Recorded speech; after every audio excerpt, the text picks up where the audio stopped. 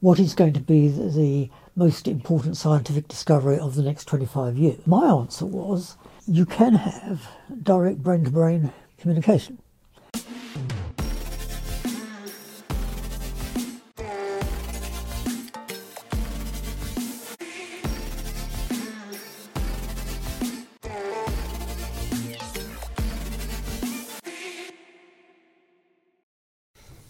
Welcome to the UIUC Talk Show.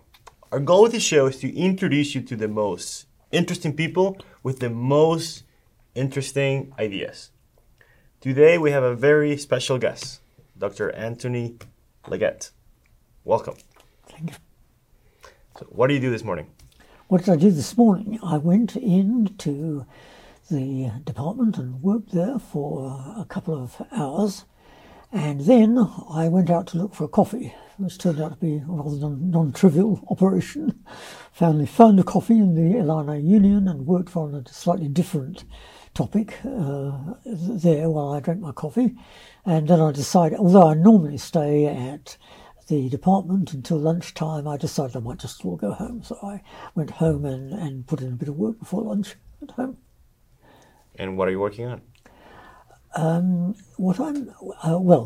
have several different occupations right now. I'm trying to do a review of some applications to an institution in China. So I have to read a lot of the applications and try to somehow evaluate them. I'm also a member of the editorial board of Proceedings of the National Academy of Sciences.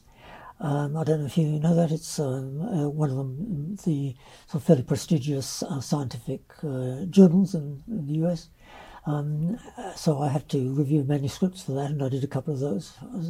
And then I'm also working on an individual research topic, which is a particular metal, strontium ruthenate, which becomes superconducting at low enough temperatures. And it's a particularly interesting metal because, as you probably know, there's been a rather interesting proposal over the last 20 years or so to develop a form of computing called quantum computing.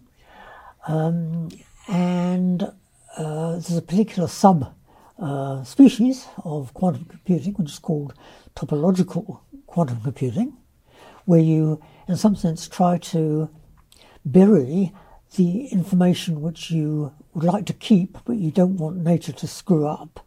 So you try to hide it in the many degrees of freedom of a so-called many-body system, that is a system of many atoms or whatever. So it's thought that strontium ruthenate, this particular metal, might be a good candidate to carry out this kind of operation. However, there have been various experiments over the last 20 years, and they don't seem to be mutually consistent as far as we can see, or rather, they're not mutually consistent within the existing theoretical ideas concerning this metal. And so I'm trying to sort that out in one sense or another, theoretically. Very interesting. Good luck. I'm curious. So let's say that you went back in time and, well, maybe not went back in time, but let's say that you were an undergrad right now at this university. Yeah. What would you study and what problems would you work on? Well, I think I would choose as a general field of study, I'd probably not choose physics, I think. I would more likely choose experimental neuroscience or neuropsychology. Now, which problems I would work on, I couldn't really say until I've got into it properly, but something to do with the way the brain operates, sort of things that can go wrong with the operation of the brain. I think it's both a fantastically intellectually challenging subject and also one which is pretty much direct human relevance, unlike some of the physics I tend to work on, in fact. Why the brain? Like, Well, it's as far as we know, it's the most sophisticated kind of object which nature has developed. It's unclear to me whether the laws of physics and chemistry and so forth, as we know them today, are going to satisfactorily account for all the ways in which the brain works. In fact, my instinct is they probably won't. It probably will involve at some stage developing some kind of new approach to physics and chemistry, but of course we don't know until we really get into it. That's interesting that you wouldn't study physics, for instance. I mean, even in your undergrad, you didn't study physics; you just studied the classics. That's correct. Yes. Right. Yeah, my first undergraduate degree was in classics. Yes. Do you think that's better in terms of, like, not directly chasing what you want, but like getting the context more and then working on what you want to be working on while doing that? Well, I would have to say that at the time when I signed up for the classics degree, I had no idea that I was going to end up in physics. Okay. But I would also say that I have absolutely no regrets about spending that 4 years doing the classics degree, which, as you probably know, is not simply classical languages and literature, but also ancient history, ancient Indian, Greek and Roman, and philosophy. And the philosophy is pretty much what you would study if you were majoring in philosophy, say, here at the University of Illinois. Had I gone directly into physics, in some sense I would have been 4 years further on in my career. I probably might have published more papers, I got more citations and so forth. But that's of no great concern to me. I think what I got out of the classics degree was worth much more than that. How do you think of consciousness? Like you mentioned, you would like to study the brain. And how do I would think? say, because consciousness is something you consciousness? cannot like quantize, right? Like you cannot compute. It's like currently at least. Yeah, well, I mean, it is. It's an important question, even how you define consciousness. I think most of us have a crude idea what we mean by saying that another person is conscious or not, but that's a rather special use of the term. One can raise the question, and I've heard it raised in various meetings and so forth, about what kinds of animal might be said to possess consciousness. And the answer that I've heard, I mean, I think it's only a very preliminary one, but the answer I've heard so far is that it's most likely that consciousness would evolve in animals which are very gregarious. I mean, elephants, for example, dolphins, that sort of animals, rather than in those which are, in some sense, solitary and a bit xenophobic. That's an interesting idea, but I haven't explored it. Yeah. What kind of things would you've lived quite a life that many people would say in terms of accomplishments, in terms of type of experiences you had. What do you wish you knew at our age, for instance? What do I wish that you knew? Yes. At our age. Oh, okay. Ah, yes.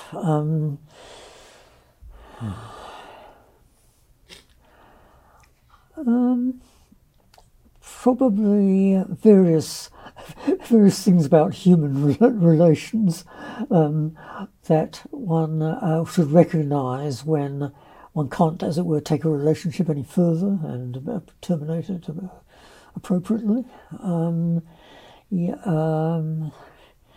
One should learn to value people whatever their relationship to you is, whether they say your boss or someone who's doing housework for you, or fellow students, fellow colleagues, or whatever. Just try to treat them in the same way. I think it took me. I mean, I hope eventually I did learn that, but it took me some time. So I think I wish I'd been a little more explicit about it at your age. Do you mind like elaborating or like explaining more in like how, like I'm obviously, like you're obviously coming from a place of like you experienced it at some point and you would like to have done better, right? So like what happened, like can you give some context and why you would say to build better relationships, or how? I think I'd rather not go into the details. Right, actually. right. It's a bit too personal. Okay. Yeah. Yeah, no worries. Another thing that I'm interested in is that so you worked on this problem of super fluidity. Yes. And it's been a while since you worked on that. But what would it look like? What kind of things could you do in a world where we're able to make these liquids in at a great scale? On a large scale, what sort of things could we do? I think one thing one could probably do, although there are easier ways to do it, are to exploit the properties of superconductors in an everyday context. Right now, I should explain. Until 1986, it was thought that superconductivity was a phenomenon which only occurred at very low temperatures, and therefore to stabilize it and maintain it, you have to use liquid helium, and superfluid helium, in fact. Nowadays, we know that superconductivity actually occurs under ambient conditions, roughly atmospheric pressure and so forth. It occurs at quite high temperatures, at half of room temperature. And so there are other ways of getting it. We can, for example, we can use liquid nitrogen rather than liquid helium, and liquid nitrogen is not superfluid. So I don't actually think that there are too many things that you could do with vast amounts of superfluid helium, even if we had them, that you can't do more easily nowadays with, say, liquid nitrogen. And then, so let's talk a little about those.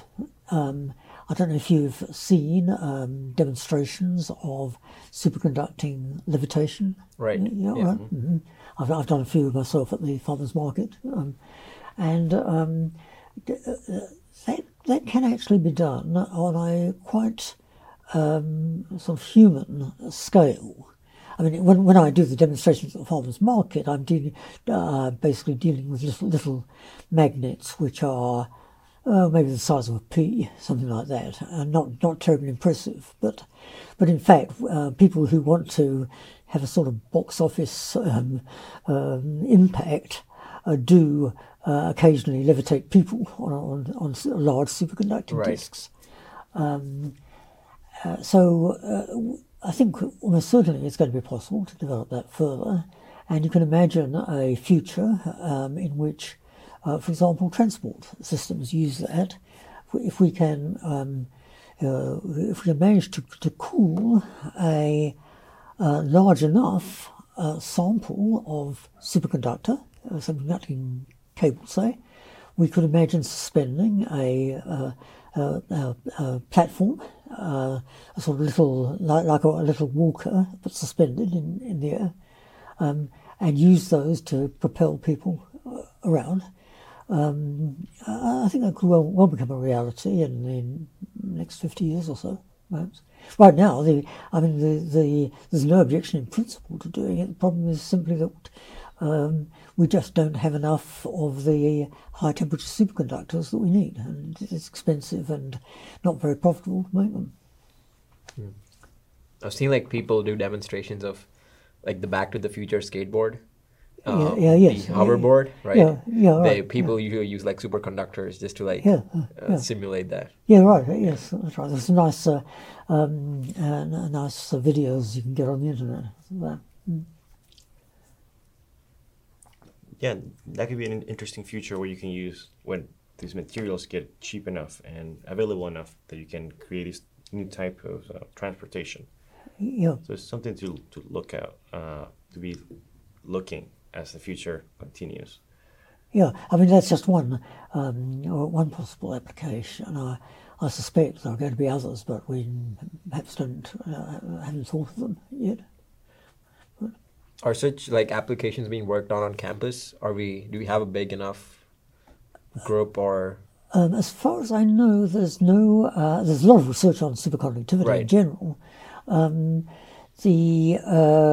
far as I know, we don't have any research on sort of large scale cable applications and so forth.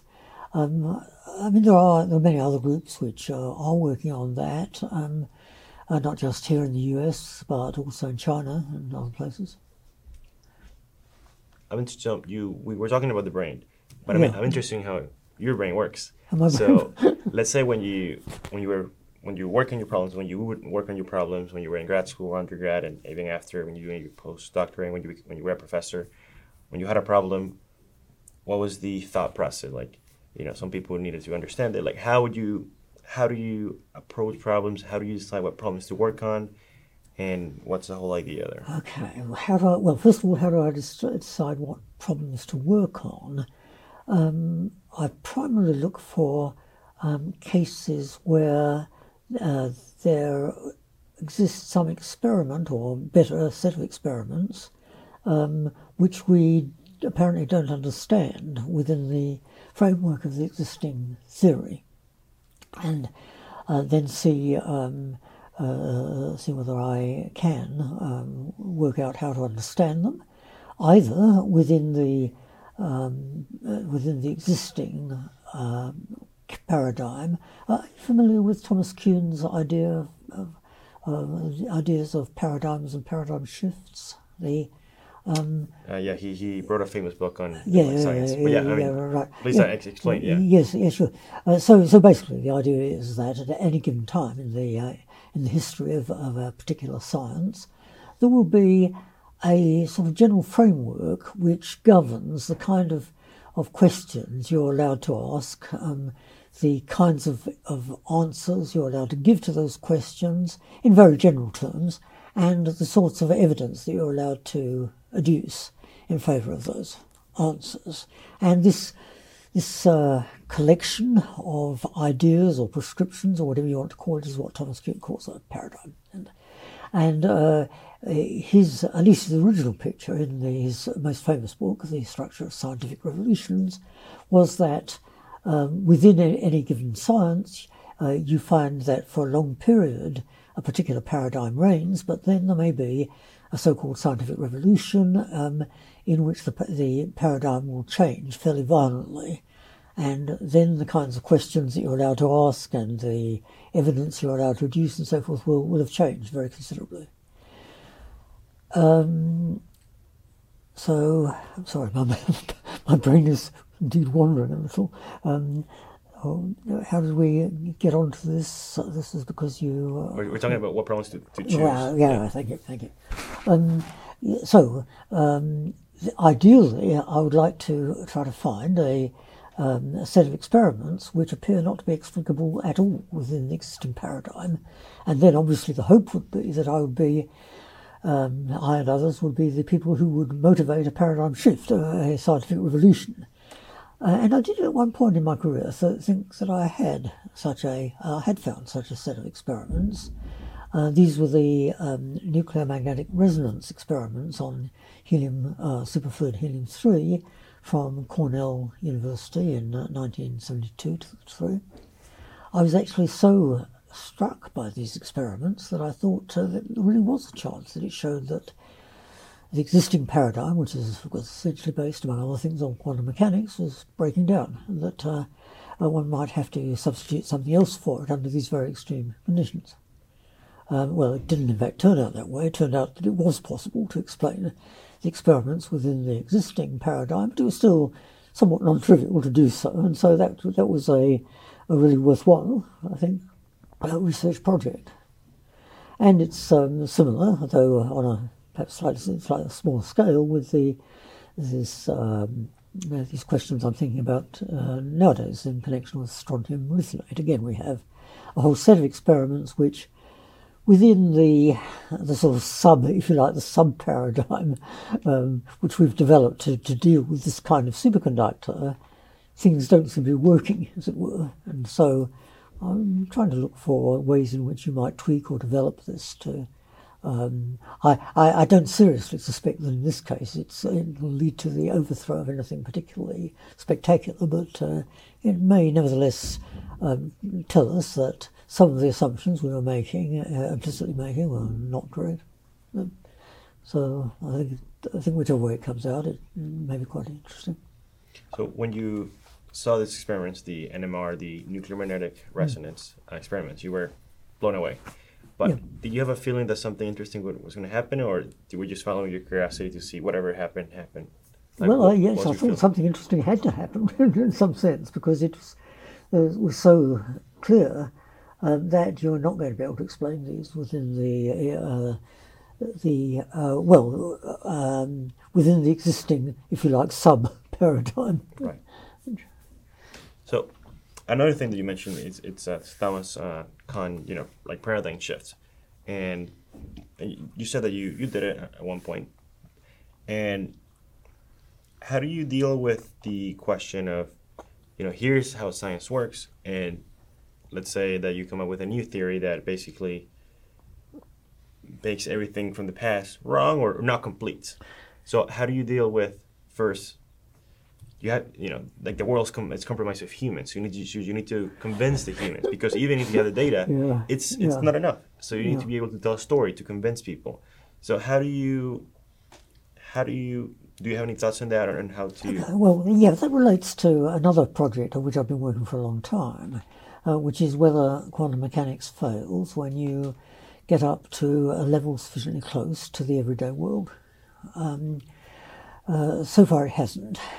My particular specialty is trying to think of and analyse, theoretically, various types of experiment which you might do, which are pushing in this direction.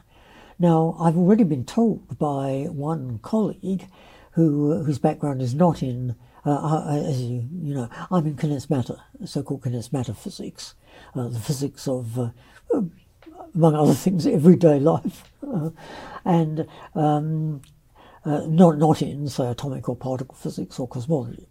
One colleague who came from one of these other areas once told me very firmly that he would never accept any evidence for the breakdown of quantum mechanics which came from the area of condensed matter physics. It's just too complicated, as it were. There are too many things that would go wrong. Well, maybe, but one of my pet projects has been trying to refine possible experiments in such a way that kind of objection can't be made. So far, I'm in my mind, so if you like, slightly unfortunately, we've had no evidence that quantum mechanics is breaking down in this direction. It seems to be working fine, but who knows? So what's your intuition on how quantum mechanics works, or will there ever be a connection with general relativity? Like Richard Feynman, for instance, it's known for saying we'll never understand quantum mechanics, and if someone says they understand it, they probably don't. So do you have a general intuition how quantum mechanics work? Well, okay, I do have the rather strong opinion that it doesn't pay off to spend too much of your time trying to understand or interpret quantum mechanics as it's currently formulated. There are plenty of people who spend their whole working life doing just that, and I really don't think it's a worthwhile use of one's time, simply because I'm fairly convinced that in 100 or 200 or 500 years' time, people are not going to be believing that quantum mechanics is the whole truth. Now, of course, then the obvious question is, okay, what's going to replace it? But I think we're really in the position of that people might have been had they taken things seriously in 1876. Now, why do I say 1876? In 1876, mechanics, what we now call classical mechanics, but Right. they would just say mechanics. Mechanics was going strong. Seemed to be, together with the electrodynamics of Maxwell and so on and so forth, seemed to be explaining just about all the experiments that people could do. But in 1876, Willard Gibbs came up with what is now known as the Gibbs paradox. And this has to do with the behaviour of the entropy when you mix two volumes of an identical gas. And there seemed to be some kind of contradiction there. Now, Gibbs himself seemed to regard this as just a sort of minor accounting matter. But I think that if people, with the virtue of hindsight, I think one could see, had people really taken that seriously, they would have had to come to the conclusion that mechanics, or as we would say classical mechanics, had to break down at some stage as you went from the everyday level to the level of single atoms and molecules and so forth. They would not have known when it was going to break down. They would certainly not have known how it was going to break down. But that it was going to break down, they could have known and should have known in some sense in retrospect. Of course, we now know that it did break down and it led to quantum mechanics. That would have been impossible for them to guess, but I say that something was going to go wrong. I think we're in the same position now with quantum mechanics. We don't know when it's going to fail, we don't know how it's going to fail, but that it's going to fail, I think we know. And that's why I think that one's efforts, rather than trying to find more and more sophisticated interpretations of quantum mechanics as we now know it, I prefer to spend more time trying to devise experiments which may conceivably show it's not going to work.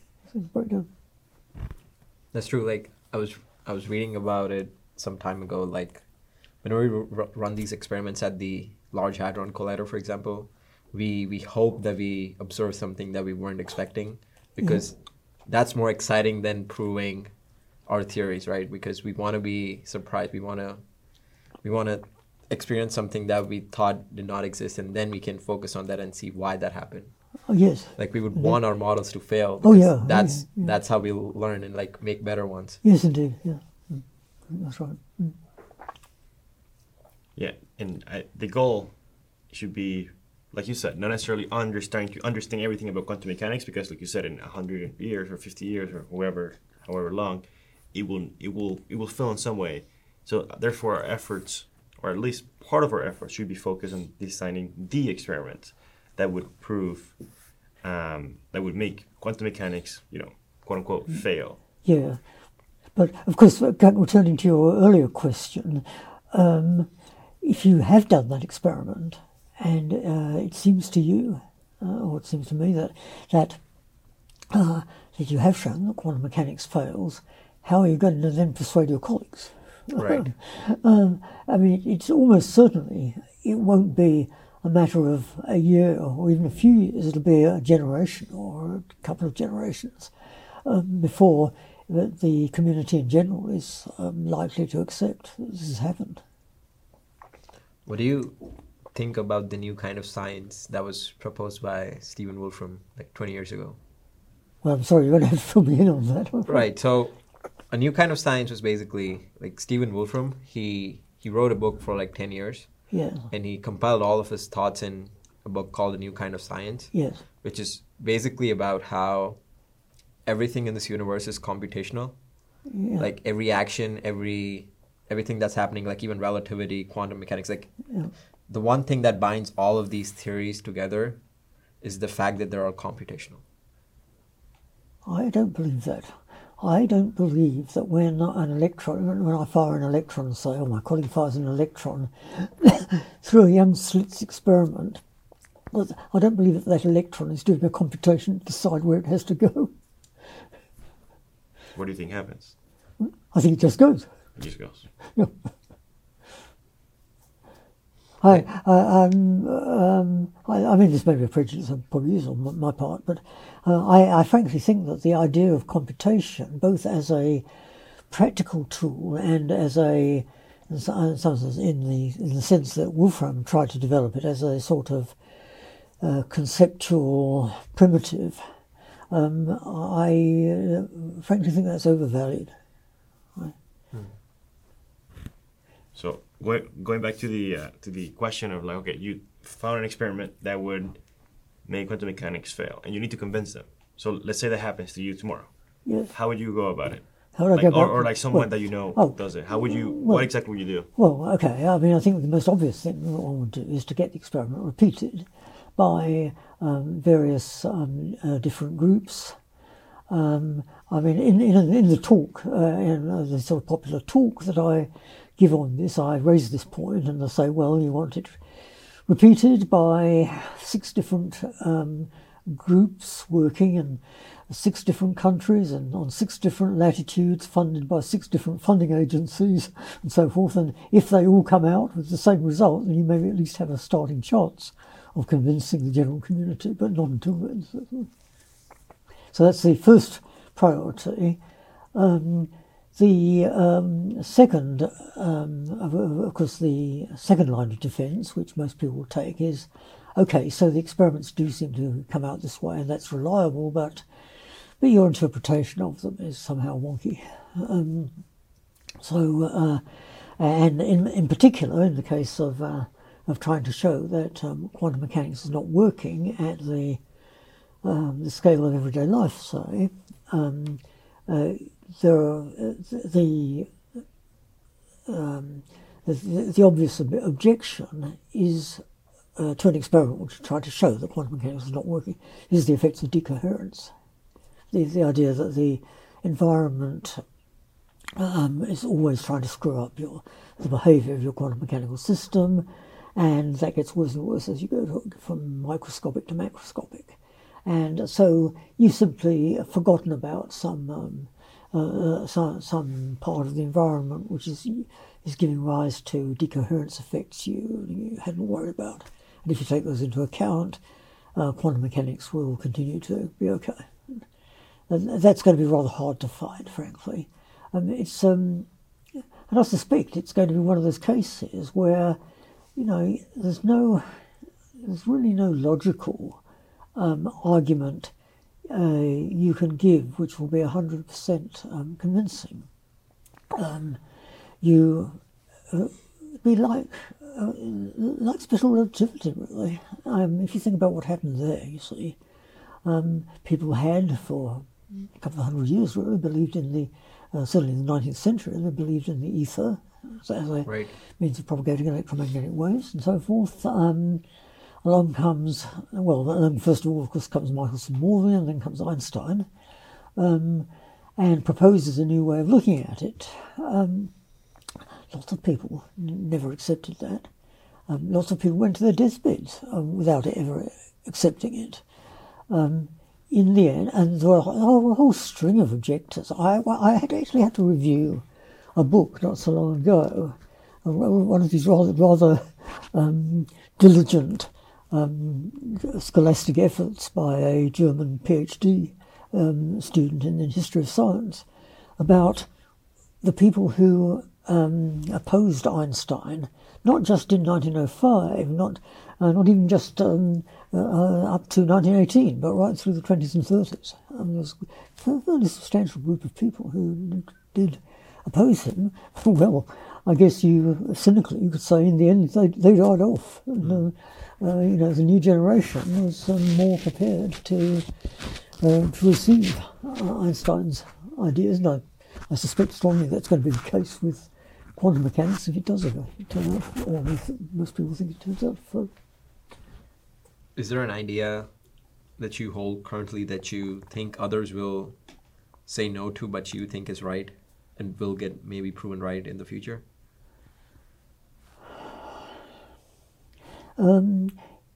Yes, I think that the idea that in some way we can't even formulate right, let alone understand right now, the idea that the future can affect the present may turn out to have something in it. One way I look at this goes something like this. If you look at the really, really major revolutions in physics, I guess all of them really involve the overthrow of something which up to that point had seemed just common sense. Right. For example, I mean, it's common sense that the sun goes around the Earth until Copernicus told us otherwise. It's a common sense that the time at which an event occurs should not depend on the motion of the observer, Einstein. It's common sense that the universe is static, Hubble, etc., etc. Right. In some sense, I think the one piece of common sense that has never been seriously challenged in these past revolutions in the history of physics is the idea that the past causes the present and the present causes the future, and not vice versa. Even to really analyse what we mean by that statement is not trivial. Right. Let alone to ask whether it could in some sense be mistaken. But I'm inclined to think that if there is, and I think there's going to be a major revolution in physics sometime in the next 100, 200, certainly 500 years. I suspect it will have to do something in some way or another with the idea of the so-called arrow of time. Yeah. Have there been any observations or anything that you've personally experienced which leads you to say that the future affects the present, or what made you think that this would be it? No. Okay, I can sort of interpret that question on various levels. In the context of pure physics, no. Right. In the more humanistic concept, yes. Sort of. In some sense, I don't think this is a particularly original idea, but the significance of a particular fact involving human relations, say, may in some sense not always be defined at the time. It may come to have a particular significance only in the light of what comes later. So, not a particularly novel idea, but it does lead me to think more generally that one should, in some sense, worry about whether that you can simply cut, as it were, even in physics, you can sort of cut things off at the present and forget what comes later. As you probably know, I mean, there have been there's been quite a lot of technical work in this general direction. In a sense, I'm thinking particularly of the work of Ikea Aharonov and his collaborators, where they've emphasised the fact that you can sometimes define the state of a physical system not just by how it was prepared, but by how it was post-selected, that is, by what measurements were made on it later than the time you're considering. I mean, that goes a certain way in that direction, but it doesn't really, I think, touch the sort of fundamental uncertainty that I would like to explore. Do you have any thoughts on how time works, or what time and I mean, no one knows, obviously, but if you had to guess, what is time? I don't really think I could even attempt an answer to that question. As you know, that's been around for 2,000 years and more. So, I mean, that's long precedes modern physics. So, I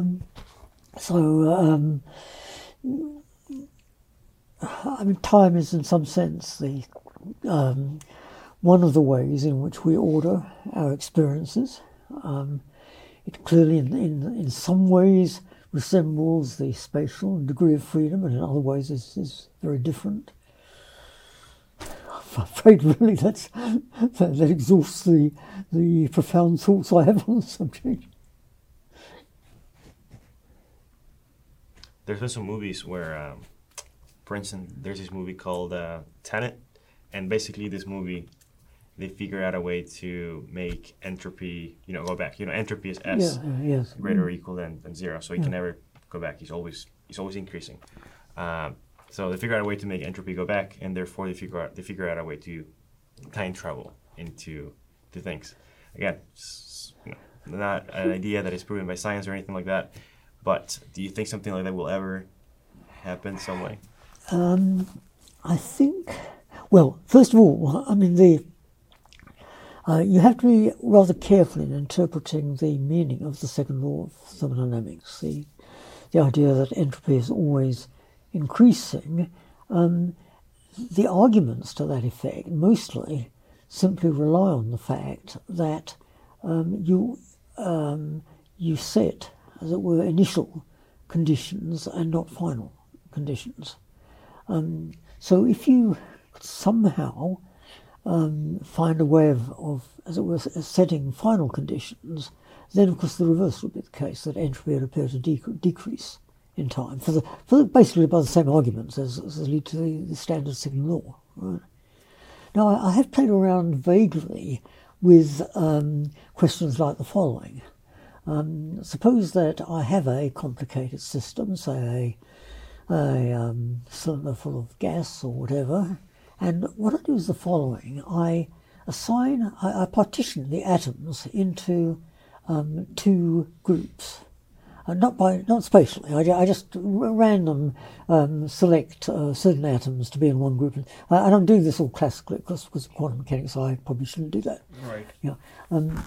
So I just partition them into two groups of equal size, and for one group I set initial conditions. That is, I specify their positions and velocities at the initial moment of time. And I consider a given period from t sub I to t sub f, so initial final times. For the other group, I specify their positions and coordinates at the final time. And then I, as it were, let them loose and see what happens. I've sort of played around vaguely with this, but frankly not spent enough time on it to know whether there's anything interesting that will come out. I suspect the answer is yes, but as I say, it's not something that I would need a self-supported postdoc, really, I think, to work on. Someone who doesn't need to get a job at the end of it. Are there any thought experiments that you come back to? Like if after all these years, some thought experiment that was really influential in your work? Thought experiments. Right. As distinct from real ones that have been. Right. So by thought experiment, I mean more like for Einstein, for example, right? When he was figuring out relativity, one of the thought experiments he had was if there was someone in a train and there was a lightning strike. Yeah. The time at which the person in the train would see the lightning strike versus the time a person outside the train would see the lightning strike, would it be the same or different? Yes. Right? So yes. Those kind of thought experiments led him to question what was understood as conventional science or physics and what made him work on relativity. So were there any thought experiments that you have had? Well, I mean, there's the famous or infamous Schrödinger's cat thought experiment, which the idea being that, as you know, that quantum mechanics is a strictly linear theory, and if you try to tinker with that aspect of it, you really screw up the whole thing. So we better, if we're doing quantum mechanics, we better treat it as a linear theory, and then we can, of course, follow Schrödinger and imagine that you have a microscopic superposition, so a quantum superposition of two different trajectories of a single atom, right, which will, by a suitable amplification process, lead to two macroscopically different outcomes, in this case cat dead and cat alive. And if you genuinely believe that the correct description of the universe at the microscopic level is by that quantum superposition, and that should be interpreted, moreover, as saying that the atom is not doing one thing or the other, it's somehow doing both, then you're forced to the same conclusion in the case of the cat.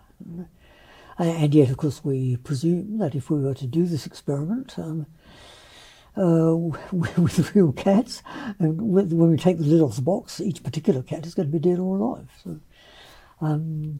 So that thought experiment has bothered me for a long, long time, yes. And was a large part of the motivation for asking, are we sure that the formalism of quantum mechanics is going to continue to be valid as we go from the microscopic to the macroscopic level? What would be the greatest discovery, science discovery? Period. Yeah, like if you could ask a genie or something, what would be the greatest science discovery that could ever that would unlock a new step in science, like a new era, a new revolution? Oh boy. Well, okay. I was asked a rather similar question at a more limited timescale in a different context, very recently, in fact. I was asked the question, what is going to be the most important scientific discovery of the next 25 years? Okay. And I was one of several people who was asked this question, and most of them had what I thought were rather conservative answers to this question, like, say, developing machine learning to a right. much greater extent or whatever. So my answer was some of the phenomena which in 2022 we call psychic and think of, as most people think of, as the product of sort of optical illusion or self-deception or whatever, or chicanery. Some of those, some at least of those phenomena, will turn out to be for real. In other words, people who have done sufficiently controlled experiments, they convince the community that at least some of these phenomena, not necessarily all of them, are for real. And what this would suggest, although it's not the only possible explanation, would be that you can have direct brain-to-brain communication. In other words, my hypothesis was that this would only work, incidentally, between very carefully selected pairs of subjects, for example, identical twins at a particular age, whatever.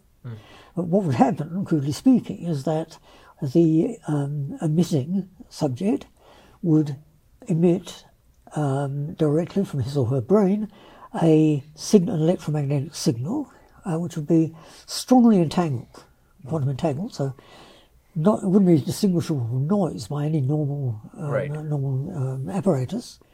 This would then travel to be picked up by the receiving subject, whose brain, if she is indeed an identical twin, is sufficiently closely configured with the brain of the emitting one that she could receive and register it, as it were. I think that's sort of fairly wild, but it's not totally out of the question, I think. Is this why you were interested in neuroscience? I think that I tend to think, if I can just go slightly off subject, when I think about allegedly psychic phenomena, right, generally, generically, I will tend to ask three questions. Question number one, if this phenomena were for real, would it violate the first law of thermodynamics? And if the answer is yes, then I say forget it. Question number two, if this phenomena were to turn out to be real, would it violate the second law of thermodynamics? If the answer is no, then I say, well, go ahead and study it. If the answer is yes, I'm a little more conflicted, actually, because I'm not entirely sure that we understand all the real ramifications of the second law, or qualifications. Question number three is does the phenomenon, the alleged phenomenon, have an explanation in terms of the physics we know today? I don't care really what the answer to that is. I'll go ahead and investigate it. Because one example, which might relate to question 3, for example, is water dividing. I guess you know the general idea. Certain subjects claim that they can take a particular kind of forked stick and walk over the ground in a certain area, and that the stick will twitch when they're above water.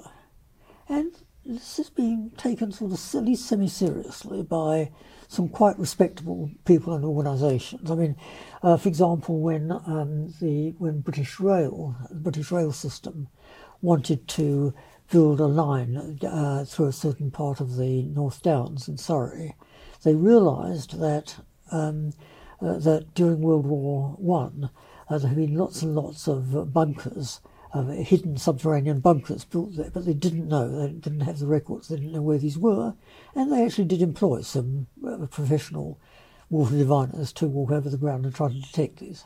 And of course that's not water, but it's the same general principle. So you ask yourself that, okay, that doesn't violate the first law of thermodynamics. It apparently doesn't violate the second law. On the other hand, it's not apparently explicable within any version of the physics we know today. I say by all means go ahead and investigate that. That's worth investigating, for sure.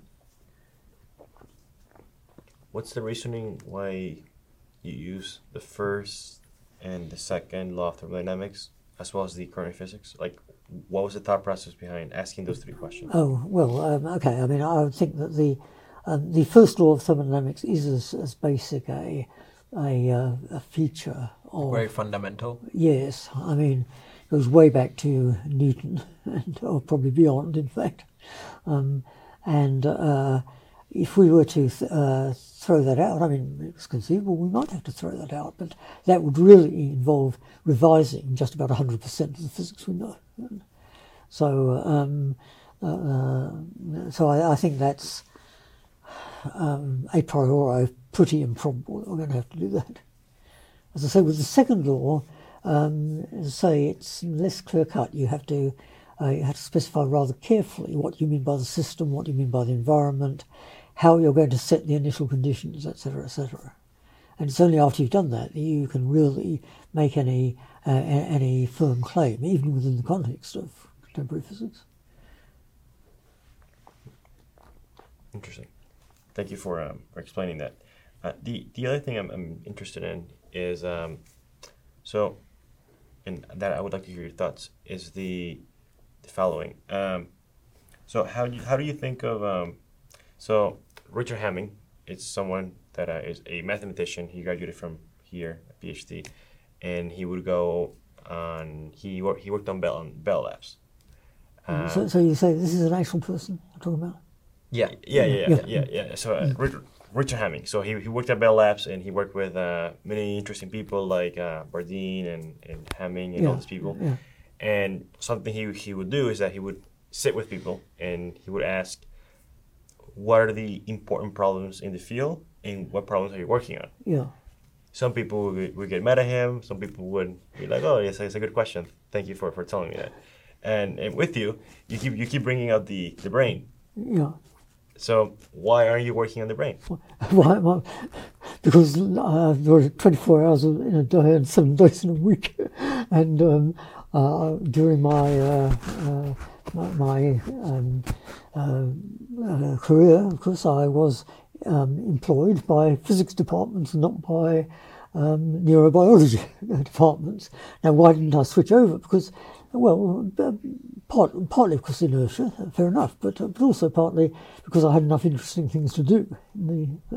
And the time scale for doing those was rather shorter. I mean, I could have, in fact, at Sussex, when I was working at Sussex in the UK, I probably could have afforded to take 10 years off and train myself completely in neurobiology. A few of my colleagues actually did things which are somewhat similar. For example, one of my colleagues became a full-time expert in development studies. and there were others as well who trained as physicists and did something completely different.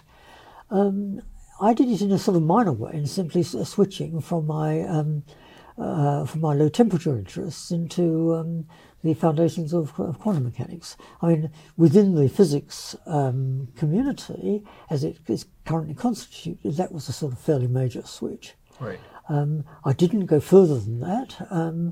I could have. Who knows what would have happened? I mean, I might have made some interesting discoveries in neurobiology. I might have just run into a brick wall. Who knows?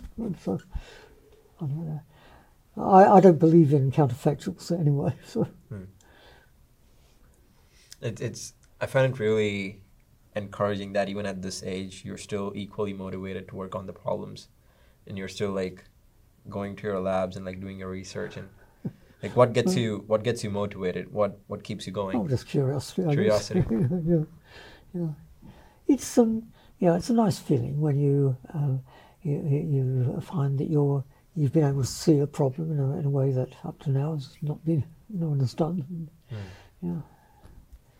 Was there anything that your parents did or something growing up that made you as curious as you are today? Was there anything interesting that you think?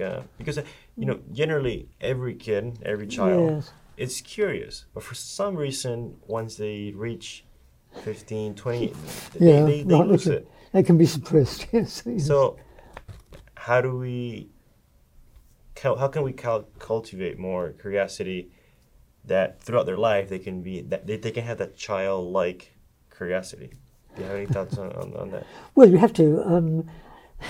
First thing is you have to evolve a social or educational or whatever pattern in which it's not a disaster to be wrong. I mean, this is just, I think, a special case, a much more general situation that within the current setup, regarding academic study, education and research, in some sense you can't afford to be wrong, because then your career will not flourish. This seems to be a disaster, frankly, and I was very fortunate when I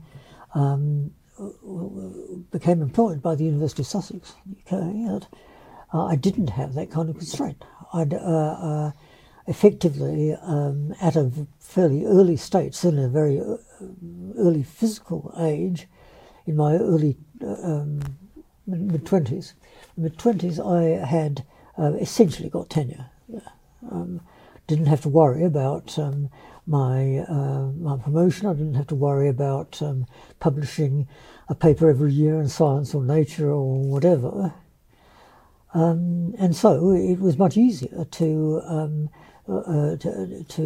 take risks. I took a certain risk, of course, in just saying, when the experiments on helium-3 came up, I'm not going to bother about reading all the many books that have been written about nuclear magnetic resonance and so forth, because it's clear that this doesn't behave according to those books. Right. I can just go on and sort of start from scratch and think about it. Because that was a risk. I could have just run into a brick wall.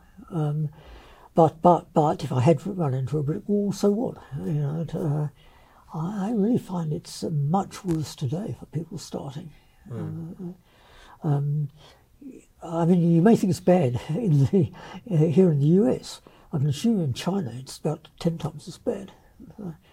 People have to continually think about not just where they're going to get a full professorship, not where they're going to get, not how they're going to get tenure, and even how they're going to get to the right next postdoc, even how they're going to get into graduate school at all.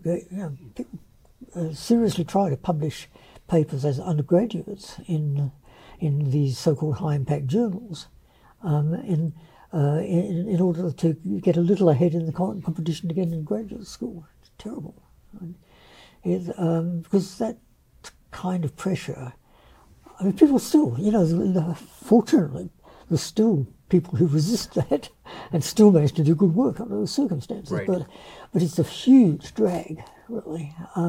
It's almost guaranteed to result in a whole lot of people simply doing the kind of programs they know they can do within 2 or 3 years. That's not what scientific research ought to be at all. So how can we change that in places like the U.S., like where we have the chance and the possibility of changing it? Yeah, well, that's the $64,000 question, I guess. I mean, look, in some sense, this is the result of a good thing.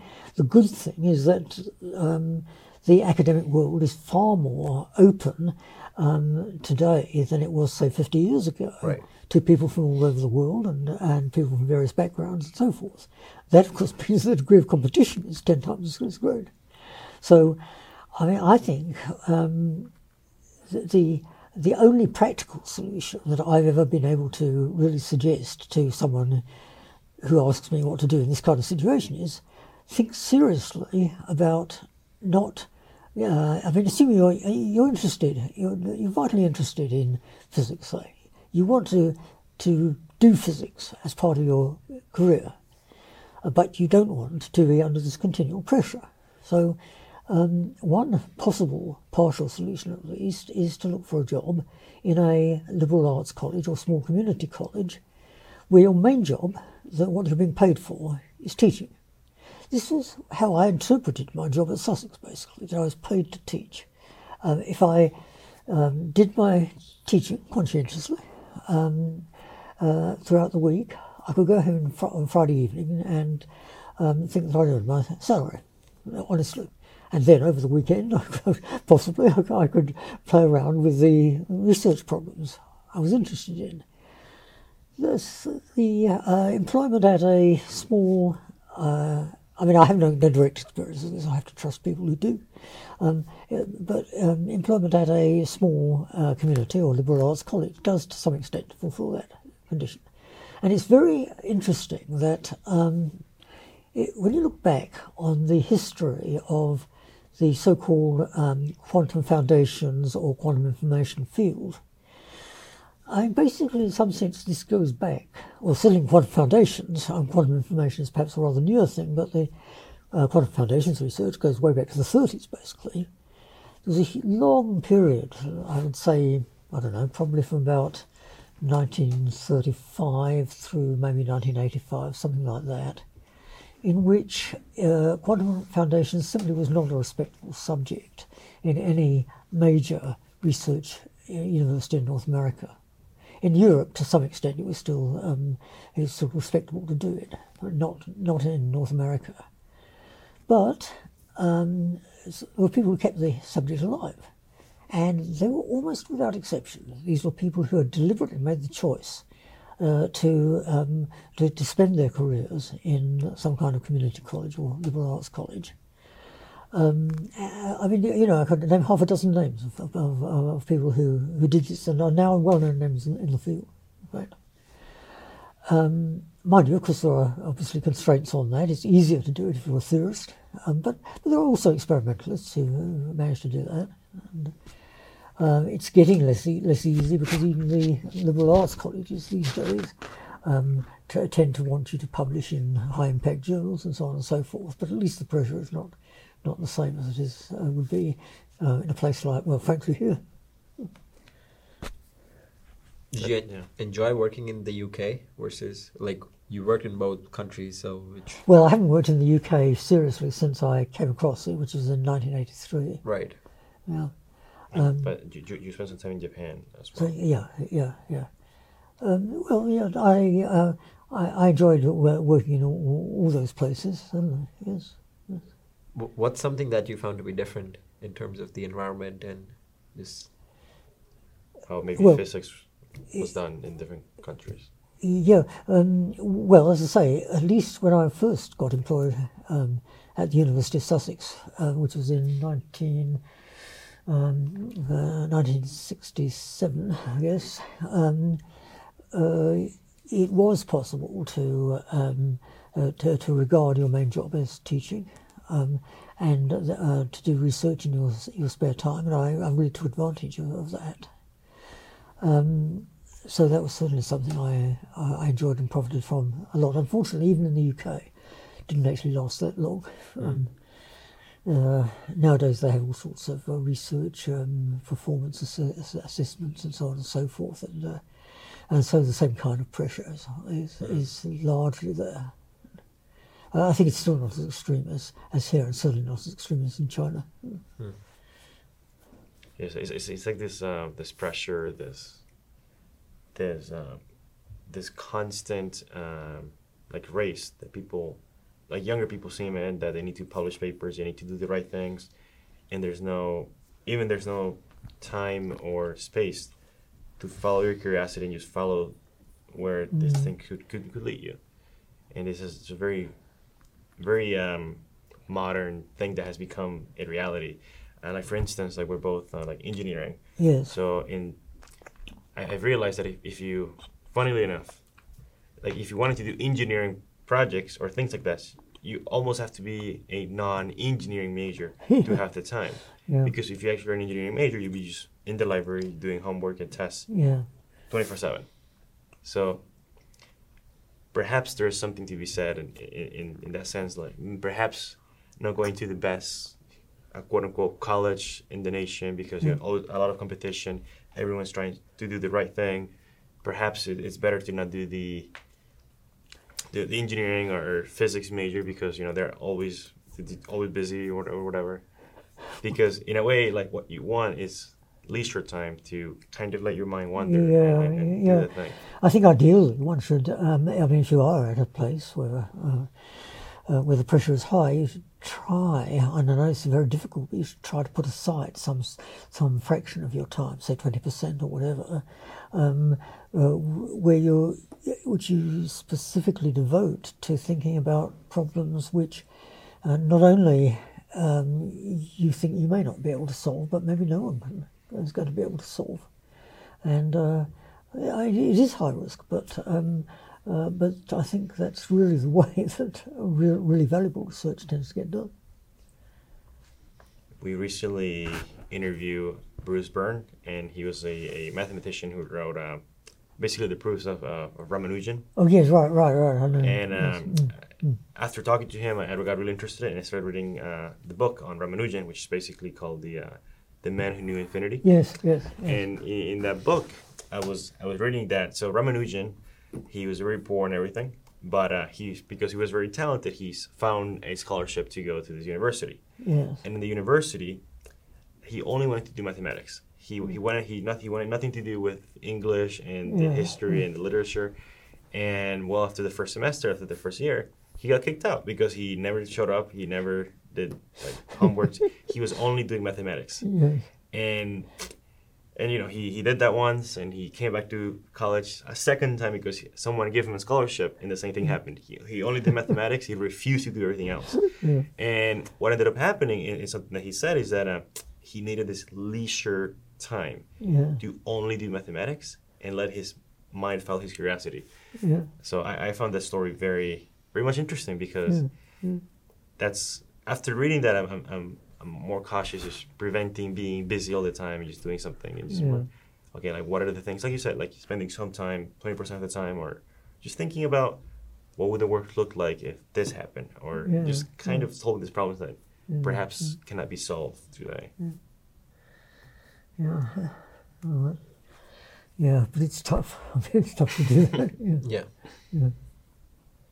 Which is like, you need to, it's not the inertia or like how things, like the easy ways, it's kind of like forgetting your curiosity and forgetting how you are naturally like, and kind of getting lost in that way. Yeah. So it's a very interesting thing. What has been the most influential era of your life? Most influential era? Yeah. Well, I suppose the most, I don't know if you call it influential, but the critical period was towards the end of my first undergraduate degree when I decided to try to make the switch into physics. And there were many barriers and many people who helped me overcome those barriers. And had any one of them that not worked, I would not be doing physics today. Well, what were some barriers? So, well, okay. So I'm coming up to the end of a 4-year degree in the Oxford Greats, that's Right. critical classics. So I decide I would like to, by a complicated process of thought, which is itself perhaps quite interesting, I decided that it was physics that I wanted to end up in. So I'd have to do a second undergraduate degree Right. in physics. Problem number one, is any university going to accept me? Well, fortunately, I was at Oxford, and there was a young tutor in theoretical physics who they just employed actually at that point, David Green. And so he was the first port of call with whom I approached to discuss this. And what he did was he sent me away for the summer. This was at the beginning of the summer vacation, and he sent me away for the vacation to read a few chapters of a really beautiful text, not text, a beautiful book. What is Mathematics by Courant and Robbins. I don't know if you know it, but it's a really beautiful book. I would strongly recommend it. And when I came back at the end of the vacation, he basically gave me a sort of little examination on the content of the chapters I'd written, and on the basis of my answers, agreed that it was not complete nonsense for me to go on and try to do a degree in physics. So that was sometimes the academic barrier overcome, and had I not been accepted elsewhere, I could have gone on at my original college, which was Balliol. Problem number two, who's going to support me? Right. It turned out that there was another college in Oxford, Merton College, which had a scholarship, which was usually given for postgraduate work, but in my case, they were prepared to tweak the conditions a little to make it available to me to do a second undergraduate degree. There's actually a complication there, because the original scholarship had been based on a donation by an alumnus, and the year of graduation of this alumnus was somewhere, I think, around 1850 or whatever, when political correctness was not quite what it is today. And so it was specified in the conditions for this scholarship that the holder, the recipient of the scholarship, should be an Anglo-Saxon Protestant. Well, I am half Irish, and I am certainly not a Protestant. I was brought up as a Catholic. So very fortunately, of course, we're talking now about 1959, and by that time, of course, the college had realised that this is not, at least in the modern spirit, and so they'd actually made a nice arrangement by which if they couldn't change the conditions of it was just sort of built in concrete. Right. So they said, well, if if we get a candidate who we would like to accept and who satisfies these conditions, then we will accept him. But if and we'll use the money from this donation. If we get a candidate who would otherwise have been accepted but doesn't fulfil these conditions, we'll just put up our own money for it. And so that's what they did for me. Incidentally, I think the original donor had never bothered to specify that the holder should be male, and therefore I suspect there are quite a few Anglo-Saxon Protestant women who now are enjoying this. He'd probably be turning in his grave, I imagine. Anyway, so that was the academic, the financial problem overcome. The third problem, the most serious, was the military draft. Britain had the military draft during World War II and continued it for some years thereafter. And I had managed to defer being drafted when I first went up to Oxford in 1955, and that was quite a regular thing. People did defer military service to do a first degree. Right. But now I'm coming up to the end of this first degree, and I'm going to go to my military draft board and say, you guys, you've deferred me for 4 years, but I'd really rather like you to defer me for another 2 years so that I can do this second undergraduate degree. Well, it was known that 1959 was in fact the last year of the draft intake. So if I were to defer, then we don't never do it at all. So they're going to get pretty wise to that, and they're certainly going to turn me down. Right? That's where General Sergei Korolev saved me. You probably almost certainly don't know who General Sergei Korolev is. To give you a clue, he spent most of his life anonymously to avoid being assassinated by the CIA. He was the person who was in charge of the Soviet Union's space program throughout the 40s and 50s. And so it was he and his team who launched Sputnik in the fall of 1957. So you have this thing going pop across the sky. Everyone in the world knows that this this spaceship is first ever Earth satellite. Sorry, first satellite. First ever Earth satellite has not been put up by the US or by the UK. It's been put up by the Soviet Union. All the pundits and politicians and journalists start crying out, how come that the Soviet Union has got ahead of us in this incredibly important technological area? Well, the answer came back fairly quickly. It's because we've encouraged all our best and brightest to do useless things like classics and not useful things like physics. And so this huge sort of sociological wave, if you like, which of encouragement of people to who were trained in the on the humanities side to switch to a scientific subject, and lots of scholarships and so forth became available for that. And I was able just to ride the crest of this wave. And most importantly, it meant that my tutors could go to the draft board and say, look, you guys, you want scientists, right? Well, here you've got someone who wants to become a scientist, much more useful to you. You're doing a second degree than bashing the parade ground. So that's how I got out of the military draft. And so those were really the three main obstacles. But of course, then I had to compact things. I had to complete my undergraduate physics degree in a couple of years rather than the standard 3 years without having any real high school background for it. So that was a bit of gave me a bit of mental indigestion, to put it mildly. So how did this general save you, and why was he being persecuted? Sorry? So why was the general in particular like? How did someone like the general help you getting drafted? So I'm assuming there were other people too. Because had it not been for Sputnik, I almost certainly would have had to do my military service.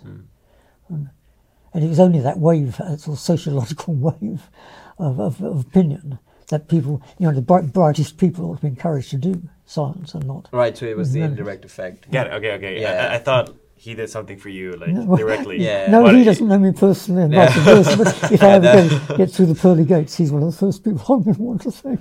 Got it. It was more like they launched Sputnik, and then everyone needed to become scientists because of that. Right, and then they started giving more importance to the people who wanted to pursue science, and that's how they let you stay over a little.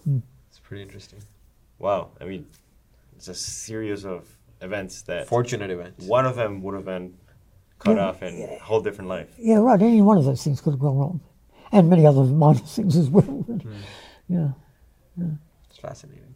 So besides that, those four events, which are probably one of the most fortunate times of your life, were there any other times where you were lucky Oh, yeah. or blessed or fortunate? Definitely, yes. As a second fairly major point, that in the early summer of 1972, I guess I always get the years wrong, but I think it's 1972. I was working at the University of Sussex. I was working and I'd been doing some work in low temperature physics, but I had more or less, by that time, I'd got sufficiently interested in the foundations of quantum mechanics that I'd more or less made the firm decision that I was going to abandon doing just straight line low temperature physics and devote myself full time to the foundations of quantum mechanics. At that point, I went off for a week's, 10 days holiday rock climbing in Scotland. While I was a few days before I was due to return to Sussex, I had, for some minor administrative reason that I don't recall, I had to make a phone call back to the University of Sussex. And whoever answered the phone, it would have been someone in the physics department, whoever answered the phone mentioned to me, after I got this sort of business I'd called about done, mentioned to me that Bob Richardson from Cornell was going to be visiting Sussex in a few days' time and would like to, if I were around, would like to talk to me. I had actually had some contact with Bob and some work I'd been doing on a normal state of helium-3. He'd actually done an experiment and I had done the theory, and we'd done it, as it were, in ignorance of one another's work, but then found that they did actually match up. So I had quite a sort of pleasant experience with him, and I thought I would like to talk to him, but on the other hand, I was enjoying my climbing holiday. And so I think when I had to make the decision, I think it was basically the toss of a coin, and probably it was raining that morning, so I decided, I probably wasn't going to get a lot more rock climbing done. Why not just go back and meet Bob? So I did, and that's when Bob told me about the NMR nuclear magnetic resonance experiments on helium-3, and got me thinking about them. And in some sense, I did get a head start on a lot of people, because this was some weeks ahead of the actual publication of the results of the experiment. And that, of course, switched me away again from the foundations of quantum mechanics into firmly back into low temperature physics, and I didn't get back into the foundations of quantum mechanics until for another 10 years or so. So that was certainly another piece of serendipity. Wow. What advice would you have for young students like us who are motivated, who are looking to find ways to continue their curiosity and work on important problems? Well, I mean, this is a sort of standard question that I've often got from, in press conferences and so forth, so I do have a sort of fairly standard answer, which I'll give you. Well, I think the first thing is whatever else you do follow your curiosity. If a question seems interesting to you and you don't understand what's going on, then don't worry too much if everyone else says that that's a silly question. Everyone knows how that works. I always think about Einstein in this context. For about 250 years before Einstein, everyone had known that all types of physical body, no matter whether you're talking about a stone or a feather or a bird or whatever, they will, in a vacuum they'll fall at the same rate. Einstein asked why. And I'm sure that a lot of his colleagues, I remember he was pretty junior at the time, I'm sure a lot of his colleagues say, yeah, that's a stupid question. I mean, everyone knows they just do. But of course he pursued it, and eventually out of that came the general theory of relativity. So, as I say, don't be put off if people think that the question you're asking is silly. Follow it up, and until you're satisfied, don't drop it. The second thing I advise people is don't worry too much about the existing literature. It's often better not to read the 200 odd papers which have been written on the topic, but rather to see whether you can think out an approach based on the general physics that you know. That's basically what I did with the helium-3 business. I knew that there were large tomes written on the subject of nuclear magnetic resonance. I also sort of knew in my gut they couldn't be right, or at least more precisely, they couldn't apply to this experiment. And so I decided to start basically from scratch and used rather general ideas which I'd picked up about sum rules and things like that, and that did turn out to work eventually. Point 3, don't ever worry about having wasted your time. That is, if you've done let's say a theorist, okay? If you're a theorist and you've tried to work on a certain problem and it's gone nowhere, and you don't think, oh, the last 3 months were wasted. They weren't. Just write up what you've done fairly conscientiously and completely, put it away in a drawer, and I would bet that 10 or 15 years down the road it's going to come around and help you out in probably some totally different context. That's what happened to me, for example, when I was working in Japan. I did some work on so-called two-band superconductors. It was a brief period when it was thought that Nobel was a two-band superconductor. So I did a theory of some phenomenon which might occur in a two-band superconductor. And I got to the point where I actually wrote a couple of small articles on it. But then it turned out that they did another experiment, Nobel was not a two-band superconductor. So I sort of thought, well, yeah, it's a waste of time. But I did write it up. I did write the articles. I put it away. And later, that was the key, in fact, to the more microscopic work that I did in the helium-3 area. Fourthly, always try to make life as simple as possible.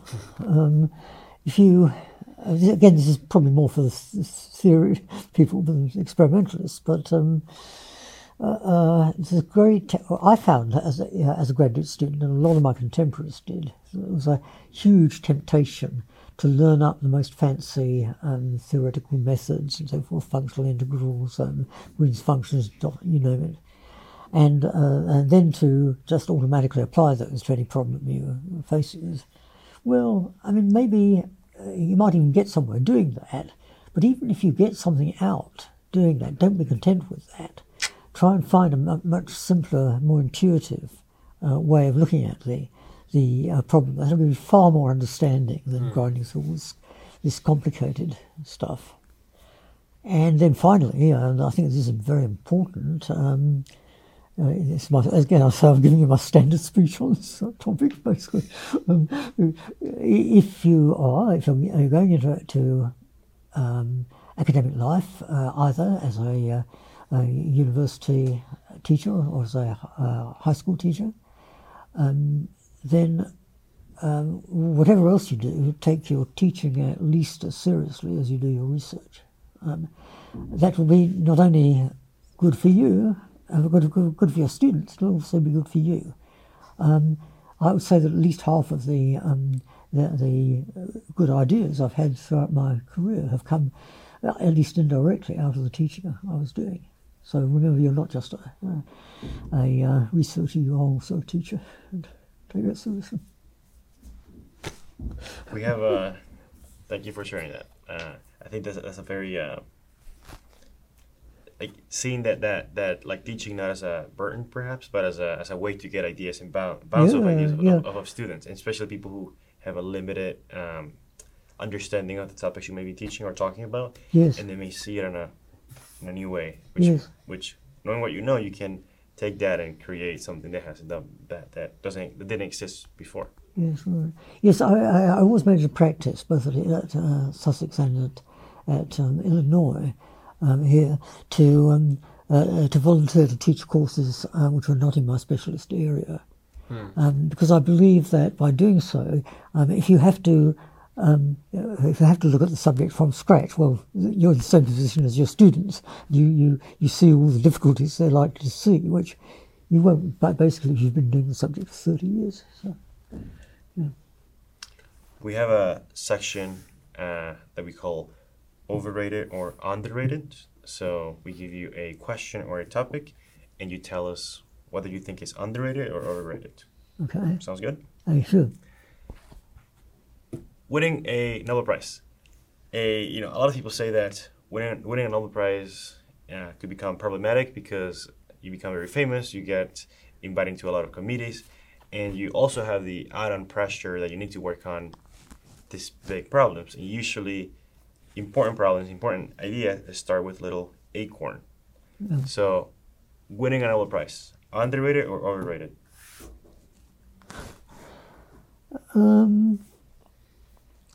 Probably overrated, I would say.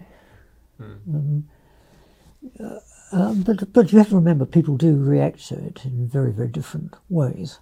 I mean, some people, one of the things that happens, as you essentially said, is that you get all sorts of invitations to go to meetings in nice places where you might meet people in quite different walks of life. You might meet journalists, politicians, or whatever, whom you would not have done if you had not got the Nobel Prize. Some people take that up and accept all these invitations. Other people, at the other extreme, there are people I know who've got the Nobel Prize who've simply not allowed it to affect their lives at all. They've just gone on working in exactly the same way as they've been doing for the last 30 years or so. I'm sort of somewhere in between, in the sense that I used to get a lot of invitations to give purely physics talks or public outreach talks. I used to get a lot of those even before I got the prize. They've sort of doubled, I suppose, after I've got it, and I do tend to accept those because I believe it is important to propagate scientific ideas to the general public. But I don't usually accept the invitations on Capri to meet with the politicians and journalists and so forth. Right, and the other argument is also that Nobel Prize, like winning a Nobel Prize, signals the end of your project, right? Because it means that you accomplished what you wanted to, like you've proven it, and the world acknowledges you for it. So it's kind of like the end of the project, which may or may not be true in some context, but that's another argument which also people make. Like, yeah, well, again, it depends a lot on the individual. Right. I mean, I think, to be honest, I don't think I've done a huge amount of. I mean, if I had to name the things I'm most proud of in my scientific career, most of them were before 2003, which is the year that I got the prize. Right. Not after, but I don't think that has much to do with the prize. It just has to do with the fact that I'm getting older. Had I not got the prize, I'd probably been the same. So. The next one, string theory, underrated or overrated? Well, okay, complete. This is a judgment of a complete ignoramus, really. I mean, I have not seriously studied that area at all, but from complete ignorance, overrated. I'd say. There's also the competing theory of, like the quantum theory of gravity. Yeah. Like gravity. So, what do you think of that theory as opposed to string theory? Because those are like on the other. They like try to like say, oh no, I'm the fundamental theory. No, this is the fundamental. So. I mean, quite frankly, I've never been able to get all that interested in that controversy. And I think the reason I've never been, I mean, obviously in some senses intellectually very, very fundamental, very fascinating, but there's very little you can actually do within the scope of one's ordinary life to which will make any impact on that. That's why I like condensed matter physics, because if you have a new idea, the odds are you can ask your experimental colleagues to actually test it. And I've done that several times in my career, and that's very satisfying. I find, and I wouldn't have got the same satisfaction out of particle physics. That's true. The next one, the University of Illinois, when you got here, I think 1983 or around the area, that age.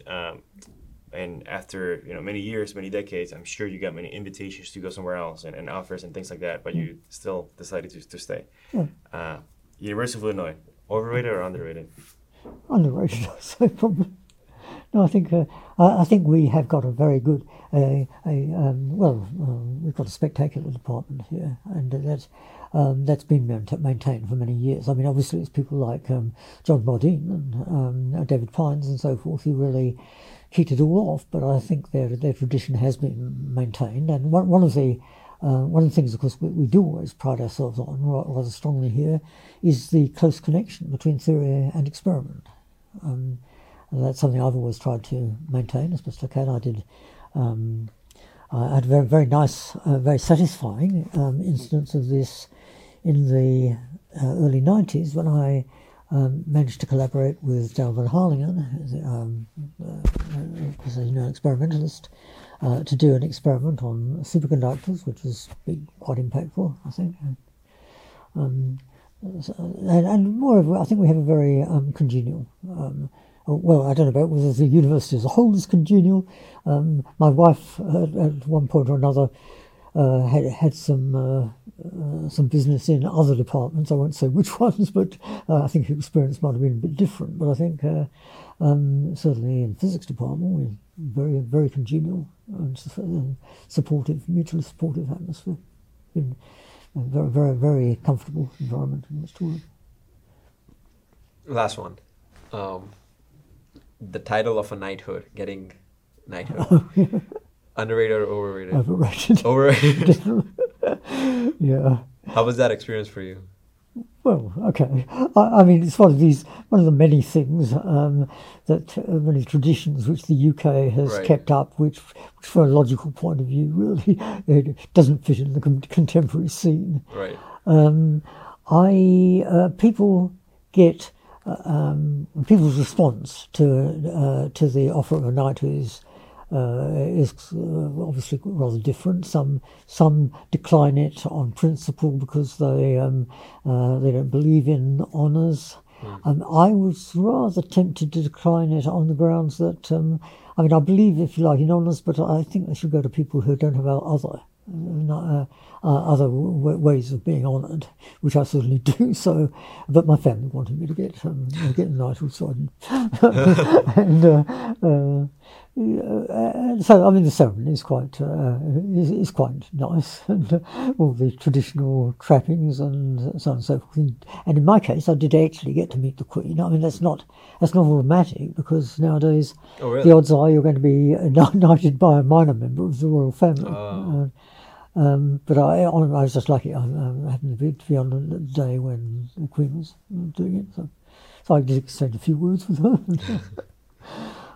What did you tell her, or what did she tell you? Well, the first thing, her first words to me arose out of the fact that she had to pin some kind of medal on the lapel of my jacket. It all been sort of fitted out by the assistants beforehand, so that it should have been easy to do. But for some reason, it wasn't. She was fumbling with it, and her first words to me was, "I always have trouble with these things, you know." But then we just exchanged a few words. So I suspect. I'm very sure she has some kind of prompt. Prompt. But she asked me about my Nobel Prize, etc., and we just had a couple of sentences, basically. She had to do about 100 people that day. Oh, wow. Okay, so when it happens on a big scale. Most of those were not actually knighthoods; they were lesser honours. But there were five of us. Well, technically speaking, there were 4 knights and 1 dame in my group. And I remember some of them. There was the chief rabbi of the UK. He got a knighthood. There was a police chief, I think. There was the head, and there was a woman who was the head of a big London hospital, and she was the one who got the damehood, as it were. Yeah. Very interesting, and something you would have never been able to predict. No.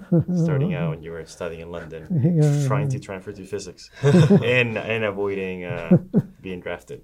Right. Was there anything else that we didn't get to talk about that you would like to mention or say? Well, one part of my experience, which I suspect is not that common among people who've grown up in the developed world, is that I did spend a certain amount of time in the third world, a certain amount of professional time, as it were, and in particular in Ghana, in West Africa. And so that's somewhat unusual, and it only happened because at Sussex, we had a sort of exchange arrangement with a university in Ghana. But I think it was for me, an interesting part of my experience. How do you think that affected your worldview and perspective? Well, I think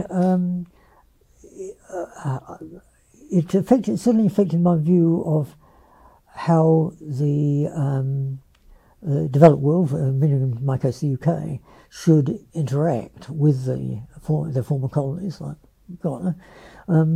I mean, I think the educational system in Ghana was more or less a carbon copy of the British version. And so when I was there, I obviously had to follow that, and I had to teach a standard syllabus in quantum mechanics, solid-state physics, or whatever. That didn't really seem what was needed there. In a country like Ghana, you have to remember Ghana is it's sort of, I don't know what you call it, it's among what people normally think of as third world countries. It's sort of intermediate rank, really. It's not among the very poorest, but also not among but it's not like, say, India or Brazil, nothing like that.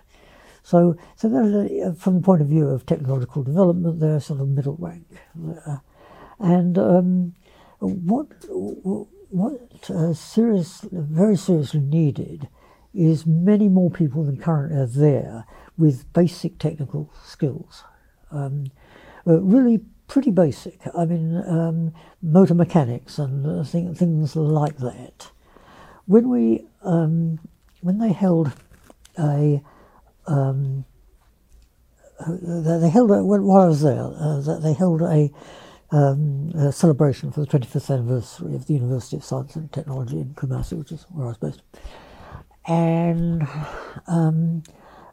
so they decided, among other things, that they wanted to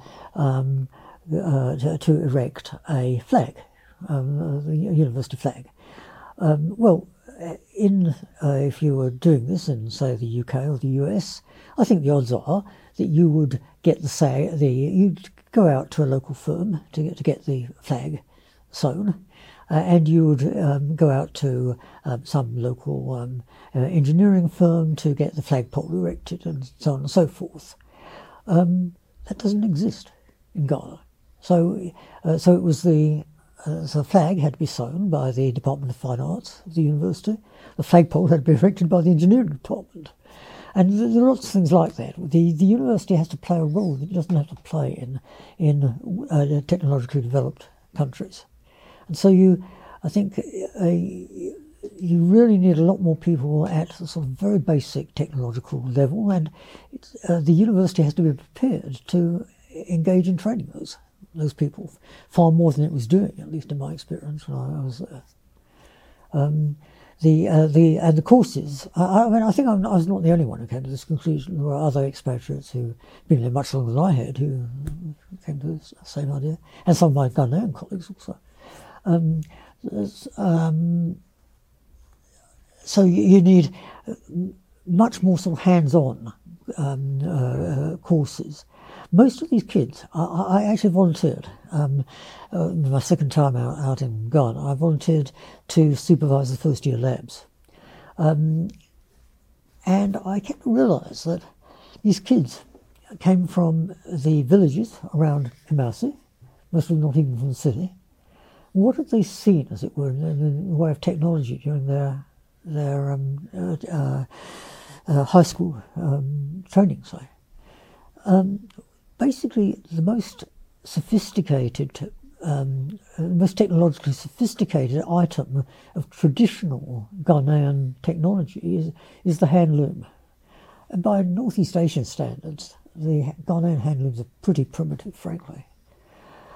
They go from there pretty much direct to the motor car. So the motor car to them is liable to be just a black box. And to many of my students it was. They didn't have the experience of just playing around with all sorts of, not even a radio, but things like, I don't know, can openers. Oh, can openers probably did have, but slightly more sophisticated kitchen tools and so forth. So, some of them, nevertheless, were very smart and managed to pick it up very quickly, but others really didn't. And you have to give them that kind of hands-on experience of playing around with mechanical things. And some of my colleagues were actually quite involved in trying to develop an alternative syllabus along those lines. And I think that was very interesting. There's probably a much deeper political, sociological lessons I could have learned, but I'm afraid I didn't, because I was mostly focused on what I was doing. In teaching. Yeah, it's in a way like the universities would play a larger role that perhaps in a country like the US would be specialized to perhaps. Yeah, absolutely. Yes, that's exactly right. Yeah. Yes, that's right. Yes. Interesting. I wonder if that's still true and how you could do something about that. Yeah. Yeah. Interesting. Then before we end, we have 2 audience members here. So I wonder if you guys have any questions or anything before we wrap it up. The example that you used for the African children and their technological experiences, do you think it's important to do public outreach for more theoretical topics, like your work in physics, for the general community? Yes, I think it's important because it gets across to the general public that scientists are not some sort of very special elite who are doing things that no one else can understand. That many of these ideas are things which, given a certain amount of effort, and you really can understand. Unfortunately, I suspect that you're really mostly preaching to the choir. That is, that the people who tend to come to these public lectures and so forth are not the ones who really need the message. You want to get it across to the people who are really just sceptical of science as a whole, and they're not going to come to these things. So I don't know what you do about that. I see. Thank you. Yeah. How would you recommend lay people, people not in traditional academia, studying science, either as a hobby or wanting to maybe go into it professionally from an unorthodox angle? Well, I think the obvious the obvious way to go about at least starting that kind of process is by reading a lot of articles from, say, Scientific American or Physics, or at a somewhat higher level Physics Today, and so on and so forth. That's basically the way I approached it when I had volunteered, to do a course on general relativity and cosmology. I knew nothing about the subject when I was starting out, so I basically I quite literally started off with Scientific American and worked upwards from there, and it sort of works. But I mean, there really are quite a lot of rather good discussions of these fairly advanced topics in that kind of journal, and one should take advantage of that, I think. Within that context, would you say textbooks and standard curriculum underrated or overrated? Or maybe accurately rated? Probably overrated, I think. Well, I don't know. It depends what you're talking about, really. I mean, if the subject is well established, like, say, classical mechanics, and there are very good texts. I would particularly cite Goldstein's book on classical mechanics. There's certain things which are well established, which no one seriously worries about, and so it is worth spending a certain amount of time working through those texts, I think. When you're talking about a more rapidly evolving subject, then perhaps it's better to spend your time looking at the sort of Physics Today, Scientific American type of literature.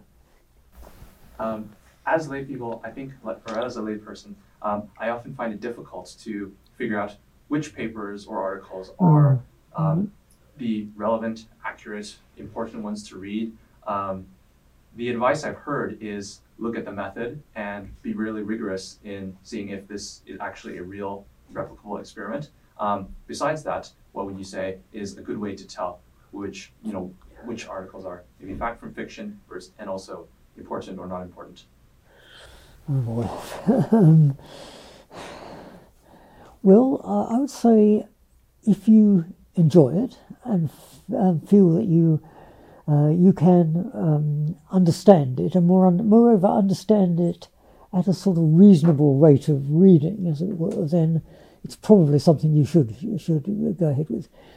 If you find that you're just getting too many symbols that you don't, either the author only defined 60 pages ago and so forth, it's probably not the thing to read.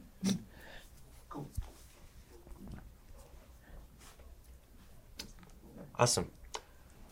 Thank you so much for coming and talking to us. Well, We had a lovely time. So Me thank too. you so much. Thank you. Thank you. And thank you for watching.